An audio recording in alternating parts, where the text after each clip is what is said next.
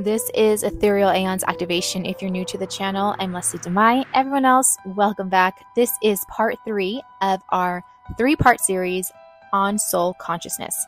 Here's what we discussed in the previous videos, and in this final video, we're talking about soul retrieval. So what happens to the soul after the soul fragmentation, also known as soul loss? And how can we call it back home to ensure that our energetic field is intact, so our physical body, emotions, personality, thoughts are pristine, and so that lower energies can no longer piggyback off of our energy. Ultimately, we can evolve past matrix programs and traumas and the energy harvesting that's currently occurring here more than ever. Soul fragmentation or soul loss is the soul's coping mechanism when enduring traumas, shock, emotional, or physical pain and suffering. I think anyone who hears soul fragmentation or soul loss gets an intuitive nudge that, hey, I think this is happening to me. I think this has happened to me. I think people automatically know that there's truth to this, and we're going to start to get deeper into how we can begin to integrate these parts of us that are either lost, are possessed by something, or are hiding, thinking that they're in a safer place than back with you in your own energy field. So common ways that soul retrieval is done can be done through a shaman, hypnotherapy, rituals, astral travel, lucid dreaming, dry fasting, plant medicine, breath work, elemental and spirit allies, and connecting with your true self. Also, myofascial trigger release, consistent energy work with sun gazing, sound healing, and deep spiritual cleansing. Some of these ways are pretty common and some are not. A soul fragment can be retrieved quickly. When you work with a shaman, they can get a big chunk of something that's been hiding, being held captive through a single session with you. And so that's one way. Or it can be done through increasing your consciousness and healing through the modalities I just listed. So these are all practices that I have done personally with the intention of deep healing and integration. So when you heal on this level, you revive the soul. There are also exercises you can do on your own to bring you back into an emotional state to confront the trauma if you're conscious of it. And you confront that version of yourself that was left behind with a sovereign approach. You would confront it how typically some of us will say, oh, I wish I would have done this. I wish I could have done it this way. Well, you can go back to that imprint of a memory and trauma and reshape it. But for now, we can't go into soul retrieval without going over some of the basics of the shamanic healer, because they have been practicing soul retrievals for at least tens of thousands of years. And the shaman, and you can also call a shaman a magical practitioner, commands, creates, communicates, retrieves, or banishes during altered states of consciousness. They have magical imbued instruments, and you've all seen the shamanic drum or rattle. And you can, but not always, use plant medicine. So the shaman might be using plant medicine or he might not. Magical tools like crystals bring light to dark places that they might encounter. Clear quartz, I was just reading something about this as well. It's one of the most powerful tools that you can use in dark places. Also, smokes and sacred herbs are used as well, because they all carry their own energy, protective mechanisms, and also allies as well. So there is a direct connection with spirit animals and elemental forces that shamans nurture and that they're in constant communication with. So some cultures have literal objects that are called soul catchers. Here's an image of one. If you take a look at the description here, this is a soul catcher. And once the soul is retrieved, they blow it through the breath back into the person they're working with, through the head, the heart, or the solar plexus. So the soul gifts us our breath, which this makes complete sense. You might notice a big sigh of relief when you're clearing blockages or when you're stretching, when you're finding peace. It's that, we've all had these moments. And if you are someone that practices self-healing regularly, you know exactly what I'm talking about. So it's very similar. However, the shaman you can compare them to a precise surgeon. However, their expertise and skills are performed energetically. And to initiate a healing, the shaman journeys out of the body on a mission in the non-ordinary reality. So these other planes are not bound to the experiences here in the third dimension. There are no rules, there are no limits. These planes exist in three primary territories: the upper world, the middle world, and the lower world. Shamans have always attributed sickness, disease to soul loss or soul possession. They understand our physical and mental nature is a direct reflection of our energy field, not the other way around. So this reality is also known as the upside down world or the inverted world, where everything that they teach you is either the complete opposite or it's a half truth, which in my opinion, that's a flat lie. So begin to understand your energy body and you will begin to understand everything about yourself. Venture out of the mind, out of the thoughts, through the heart into the realms beyond this one, if you want to know what is beyond this reality, because that is a common question that a lot of people want to know. They want to know who they were, who they are, what's beyond the physicalities here. And that's the only way to do it. So don't just analyze through thoughts and through just reading or these types of things, the logical mind. Do the journeying yourself when you are ready. If you already journey to the non-physical planes, start to map it out as the shaman constructs astral maps to navigate the realities. A shaman can also help retrieve aspects of the souls that would have taken years to retrieve on your own, or even aspects of the souls that remain lost or possessed. So I have worked with different shamans, working with a good friend of mine, Rogelio Rodriguez in Sedona. He's been practicing Toltec wisdom for almost 40 years, and I had a cleansing done a while back. There was no plant medicine. He blew sacred tobacco and other smokes and used his tools. And like I said, within 1 minute, there was major visuals, sensations, blockages, all coming up. I was transported. So shamans are powerful healers. They're spiritual doctors. Use with discretion, of course, but you will know intuitively if you're ready to work with one. Be very aware of who you're dealing with. Notice their energy, notice your intuition. I have also worked with many sessions with my partner, Thanuj, who is a shaman as well. He's a magical practitioner, a magician. He specializes in dark energy extractions and protection rituals. And it's the same type of experience.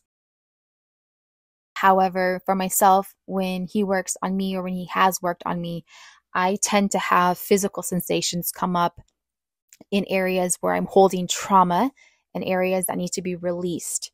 And so it can get sloppy sometimes. Doing energy healing is not something that's clean and it's like, gonna just be hearing just beautiful ohms going around. It can get very messy. And so working with someone that you trust completely to map out your own energy field is very important. And so I will have the links in the descriptions to these two healers I've worked with personally and who still offer energy healing shamanic sessions.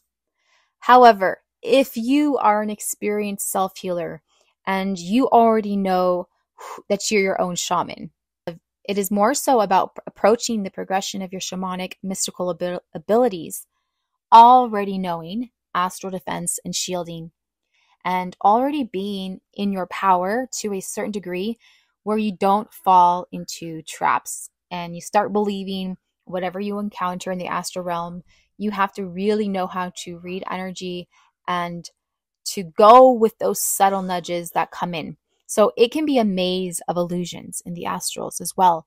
So know yourself first and trust yourself first. In the book Soul Retrieval, Mending the Fragment Itself by Sandra Ingerman, she goes into different places during soul retrievals. She's a shamanic healer as well. I'm going to give you a couple of examples of what can happen to a soul that has been fragmented. What happens to it? Where does it go? Why hasn't it come back? Will it ever come back? We'll get into that now. And we'll take a couple just short quotes from her book that I feel will help to paint a better picture. Take note that the people she works with have endured deep traumas. So here's a passage from the book detailing this one example. In response, he took me back into Carol's life. Suddenly, I found myself watching what happened to her when she was 3 years old. As I watched, I saw something for which I was totally unprepared. As the rape was taking place, I saw Carol's soul, her essence, separate from her body and leave. As I watched her departing soul, I saw that it had gone into a place known in shamanism as the void, a place of pitch darkness, silence, and lifelessness. It became clear to me that Carol's soul had been in the void ever since childhood rape. Continuing my journey, I began tracking her directly in the void, holding the intention clear that I would find her. I could not see in the blackness, and so I called out her name. The voice of a small child answered, I am here. I can't see you, I yelled back. Can you see me? Yes, she called. I asked her if she wanted to come back with me. Yes, she answered. And she then has an illustration of herself in the astral realms, bringing back the 3-year-old version of her client, Carol. And she then brought it back into the physical and blew that version into her client. And so, again, this was a part of the child that was endured such trauma on such a deep level that it's no wonder it escaped out. It evacuated the main energy field to run, to hide. So that's one example. And at this point, the author, when she's talking about this, she was working with her animal spirit. So she had guidance as well. Shamanic healers will work with elemental forces and their spirit animals to retrieve a soul that is being held captive or being guarded by other forces. Now, I also have another example here, and this is taken from the same book. I'll have a link of the book in the description as well. So here's another example, and where she talks about journeying into the Cave of Lost Children. So the Cave of Lost Children is one in the book. Ingerman says, one of the most heart-wrenching places in all of the inner worlds. She says, as my eyes adjust to the darkness, I see the outline of hundreds of children of all races huddling together in the cave. Hundreds of huge, sad eyes, black, brown, and blue, stare me. My heart contracts with pain to see. I see them in their timeline reality, their timeless reality, lost, unwanted, and frightened, always waiting. So your soul, a lot of times they're waiting to come back home. They're waiting for the next transition state, but it's almost like taking that plunge. We're often scared to take that plunge into the unknown. So we'd rather just stay where we are, and you kind of become your own captive prisoner. And it's your job as the true self, when you're in your flow state, to go back and retrieve those pieces if you want to be whole and integrated. On the contrary, a soul might be residing where it feels safe. And during some of my experiences, I have found myself in familiar places that hold a lot of significance to myself, either now or as a child. And when I go back to these places, they look pretty similar, but they feel empty.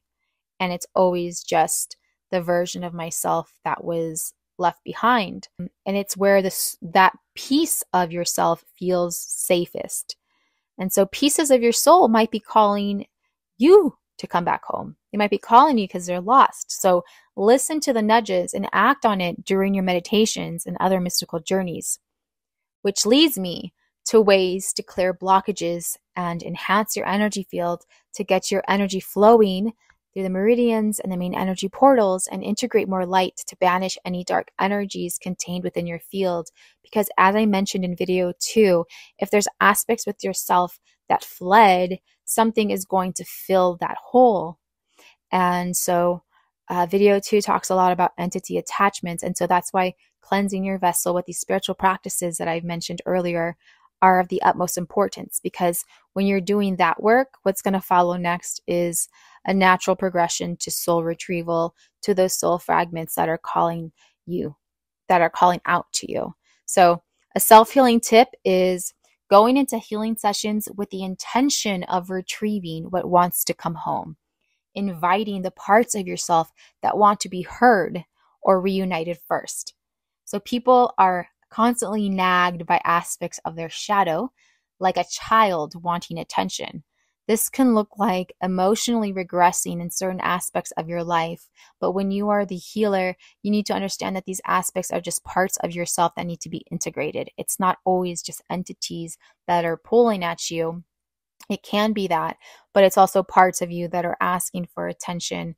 And all you got to do is bring your light to it and see it as the observer, to then allow it to no longer need any attention. It's been recognized and it's been directly penetrated with your light. So these were some examples of what can happen to the soul, on how to retrieve the soul, and what happens after that. You're going to see drastic changes in your life. People who have had sessions with shamanic healers and hypnotherapy sessions, and even sessions with energy healers and working with people on a regular, I'm also a spiritual coach, working with people regularly. It has such a drastic impact on their life, because what happens is what's on the forefront of their consciousness is healing, is soul consciousness. And sometimes that's all it takes to create the most incredible ascension of energy. And when that happens, you're blasting away all the dense, all the darkness out. And so you become light on your feet again. You become light in your heart again, because you are vibrating at a higher frequency, no longer being held down by these constraints. So if you resonate with this video, if you feel like you want to journey and take that journey of deep healing to the level of your soul coming back to your own energy field, I just highly invite you to continue reading on this and continue doing your practices, everything I mentioned, on a regular, because nothing is more important than actually embodying these practices consistently, especially now. Stop spending your time focusing on what's going on externally. All of that is literally done to prevent you from doing this work. We live in a reality that will do anything that it can in its power to keep these soul fragments contained and away from you. Reunite with these pieces of yourself, and it is worth investing in yourself. It is worth paying the money, doing what you got to do, doing the work, not being lazy, whatever it is, whether you choose to hire a shaman, whether it is you want to maybe sign up for a course and learn different ways of meditating, whatever it is, that is what's worth it in the end. And that's what it takes to come back, to invite those pieces of yourself back home where it is safe. Make sure your vessel is a safe place for when your essence comes back in. It won't have to endure anything like that again. So preventing this from happening further is the best way to invite other aspects of yourself that may be fragmented to come back in. Check out the links in my description. I have a ton of services and other things that I've mentioned throughout the video that will be down below. Take a look, see what calls to you. Make sure you click and subscribe, like the video, and share. And also check out video 1 and 2. I will see you guys very soon. Thank you so much.